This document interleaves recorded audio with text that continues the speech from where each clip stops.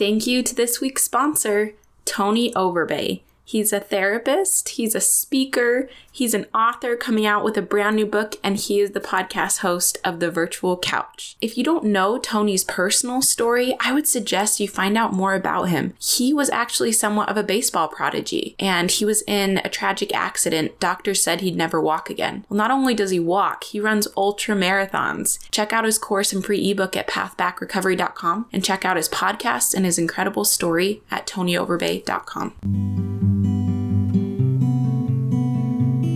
Welcome to I See You, a podcast where we advocate that compassion and connection save lives.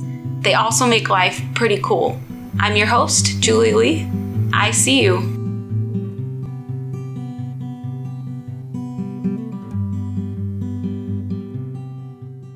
Welcome to the I See You podcast. This is episode 68, The Stress of Medical School. Happy Thanksgiving! I might release next week's episode a little early because of the holiday. And plus, next Friday is Black Friday. I don't got be time to post no podcast. Haha, we'll see. Any Black Friday shoppers out there? I'm thinking Wednesday. Maybe check out what's going on with the podcast Wednesday. I think I'll have an episode up. I want to start out first by thanking listeners for all the kind feedback in regards to last week's episode with Secret Service Officer Charles White. In fact, I was just texting with him last night and this morning telling him how much listeners loved his energy, especially his karaoke. So he said that he promises when he comes out to visit Utah someday, because he's never been here, we can all go karaoke together. So I'm going to hold him to it. I especially appreciate the loving sister Amy and her terminal cancer. It means a lot, and we've definitely felt that love. Last night, I had the privilege to attend an event put on by the National Speakers Association, and the guest presenter there was Chad Hymas. Holy cow, what do I say about Chad Hymas and his way of just grabbing your heart right out of your chest, squeezing it, and somehow by the end putting it back together and putting it back in place and sewing it all up. Talk about a powerhouse speaker. I don't know if he'd take what I said as a compliment or not, but he should. I mean it. I was just so touched by so many of the feelings and the messages I received personally for myself. And I want to share just a couple of those with you. And I hope that maybe that will be a blessing to your life as well, that maybe you'll be able to receive whatever messages that you need to hear right now. And also, spoiler alert, he's going to be on the podcast. He talked about the idea of doing things differently. He said something like, I want you to forget about thinking outside the box. I want you to take the box and chuck it out the window. I love that. He also talked about the idea of surrendering. I love that word surrender. In fact, I think I might make that my theme word for next year, surrender. Instead of New Year's goals, sometimes people will choose just a word for the year to focus on. And I like that idea, surrender. And so as I look at my life and I think about what does it mean for me to surrender my life to God? Well, a few thoughts that were really solidified for me last night that have already been on my mind, but I felt like I received answers that yes, this is correct. One is that I'm going to spend my time a little differently as far as the podcast is concerned.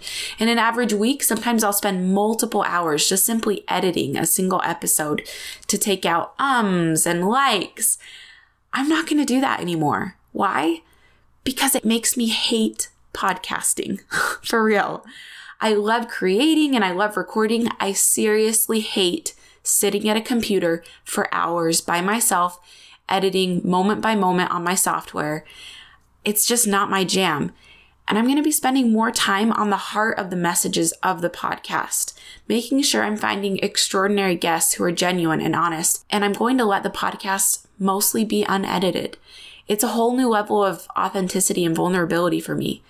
That is what surrender looks like for me right now with this podcast.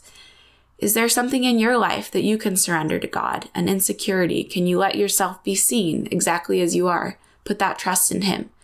It's a journey for all of us. With that, I'm going to head over to our interview with my friend Lane Miner. Lane is married to one of my very best friends, Molly, who you heard on episode 48, Skin Deep. Lane had a breakdown during medical school. He is now a radiology resident.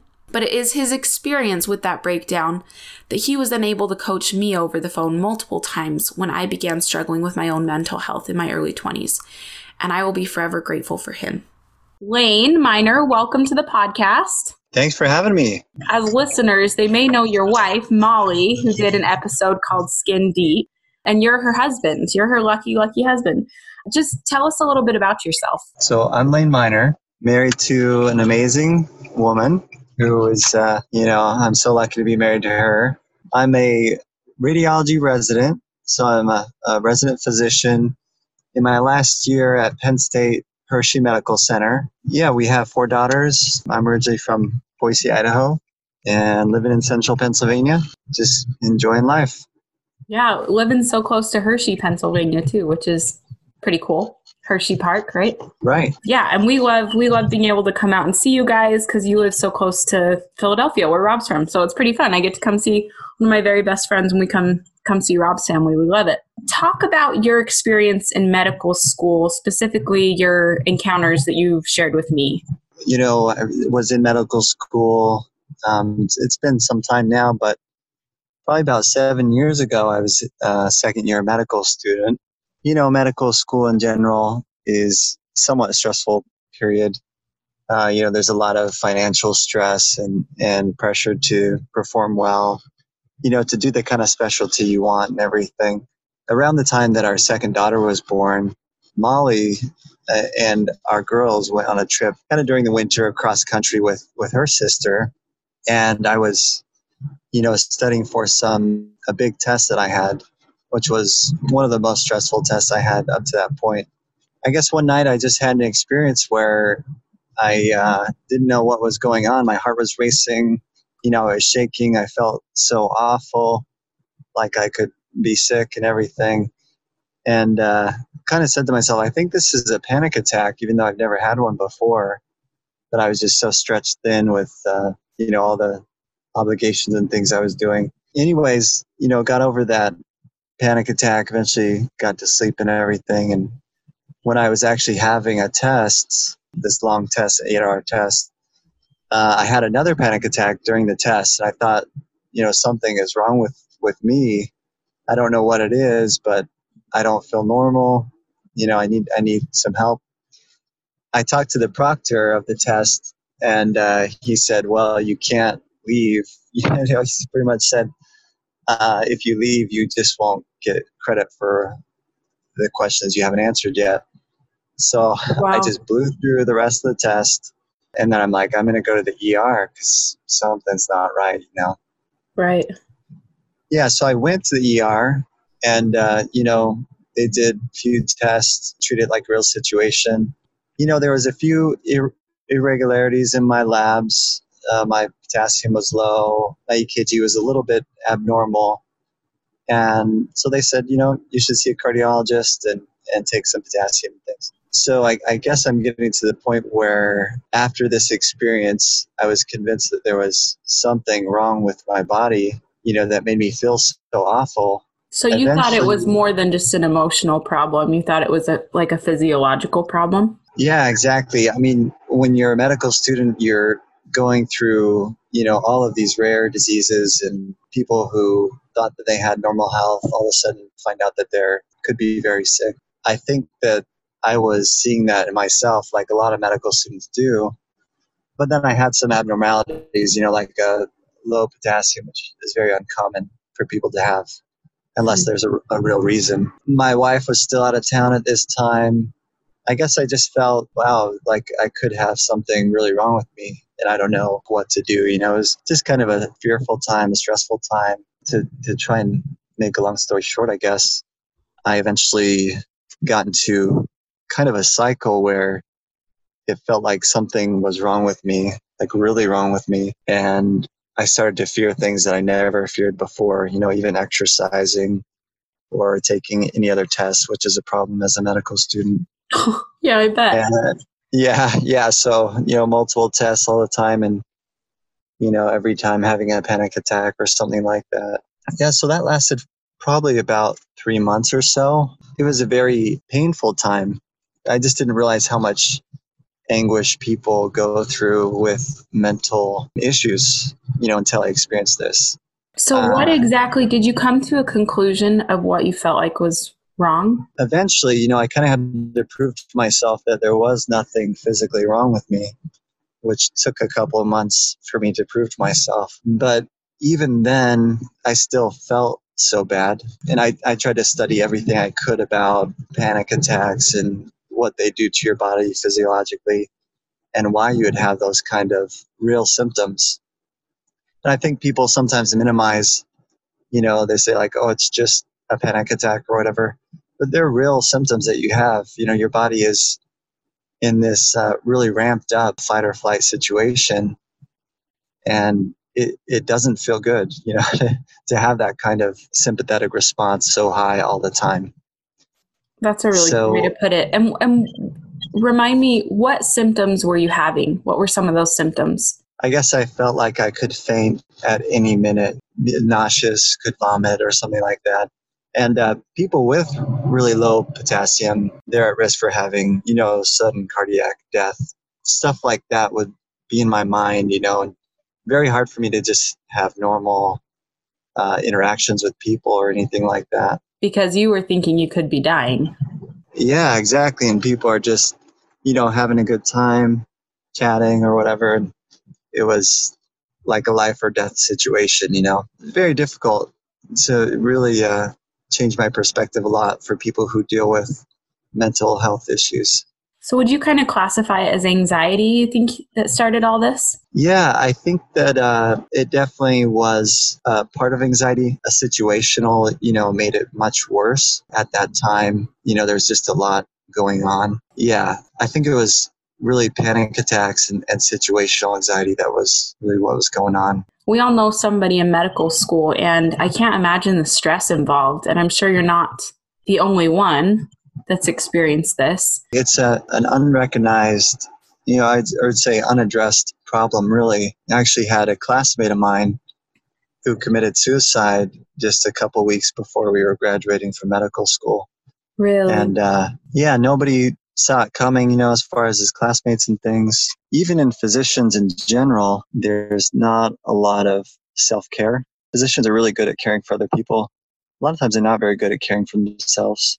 A lot of times I think we can be really hard on physicians too. It's interesting to see just kind of an insider look about what you go through to become a physician. Were there people that you could look to and connect with that were able to offer you compassion during this time? Definitely my wife was a huge relief for me to have someone to turn to.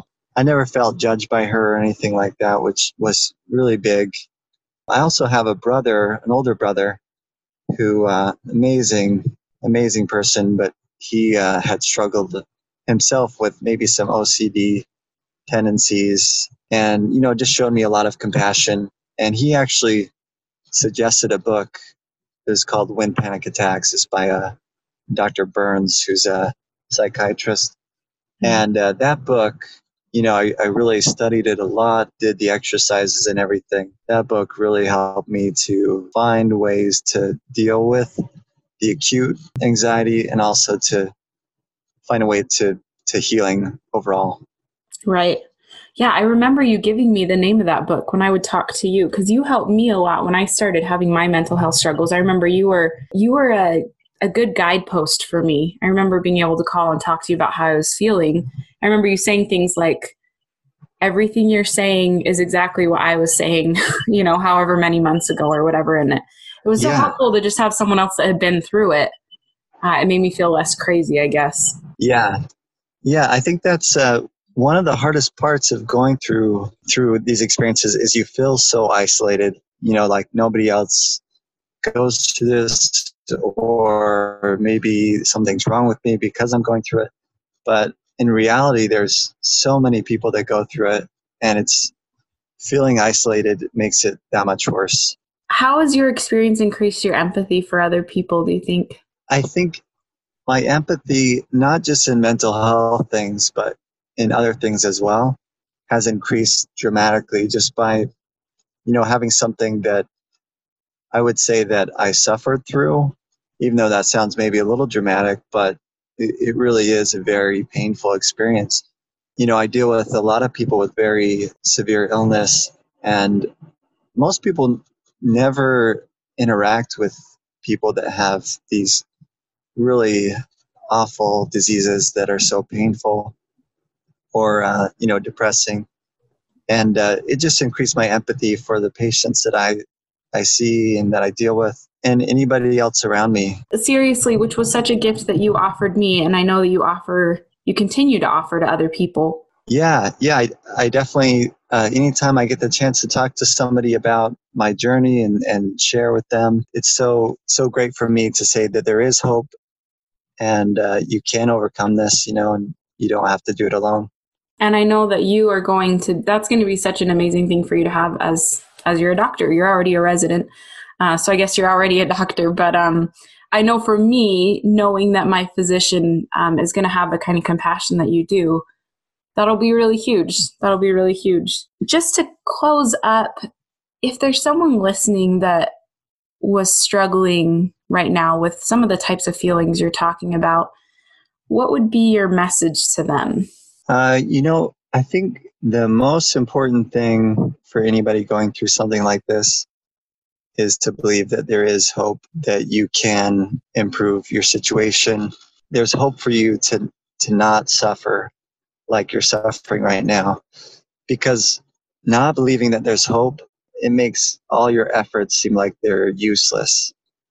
But having that little bit of hope, even if it's just a glimmer, and holding on to that and believing, I know that you probably shared your beliefs a lot on this podcast, but I'm a firm believer that there is a God and that He is powerful and has made us in our minds in a way that can overcome amazing challenges. And I think if you really believe that, and I study the body every day, I study the brain every day. If you really believe and see the miracles that you are, then you can have a little bit of hope that God can see you through it. I think once you have that hope, and if you could tell yourself that, I would go through this if I knew I could help somebody else with this kind of trial, just knowing that kind of thing is an amazing blessing. I couldn't agree more. Lane, thank you so much for being on the podcast and sharing your really specific experience in medical school with us. I think it's going to help a lot of people have this perspective. So thank you. Yeah, I'm glad I could be on. Thanks for having me. And thanks for marrying my friend and being so good to her, right? Anytime. What this interview made me think most about is that everybody needs someone who has been through something similar as them. They need someone that can say, I've been where you are and I'm not there anymore and it gets better and I'm happy again. That's what this podcast is about, bringing hope, feeding that connection that we all need so much. Thanks again to my dear friend, Tony Overbay. He's a therapist, he's a speaker, he's an author coming out with a brand new book, and he is the podcast host of The Virtual Couch. Check out his free ebook and discover 5 common mistakes that Christians make attempting to break free from the pornography addiction and compulsive sexual behavior. You can download a copy of it at his website, thepathbackrecovery.com, and all his other amazing work in his podcast at tonyoverbay.com. I will make sure to link all of that in the show notes as always. Happy Thanksgiving. I hope you enjoy your turkey and pumpkin pie. And until next week, my name is Julie Lee, and I see you.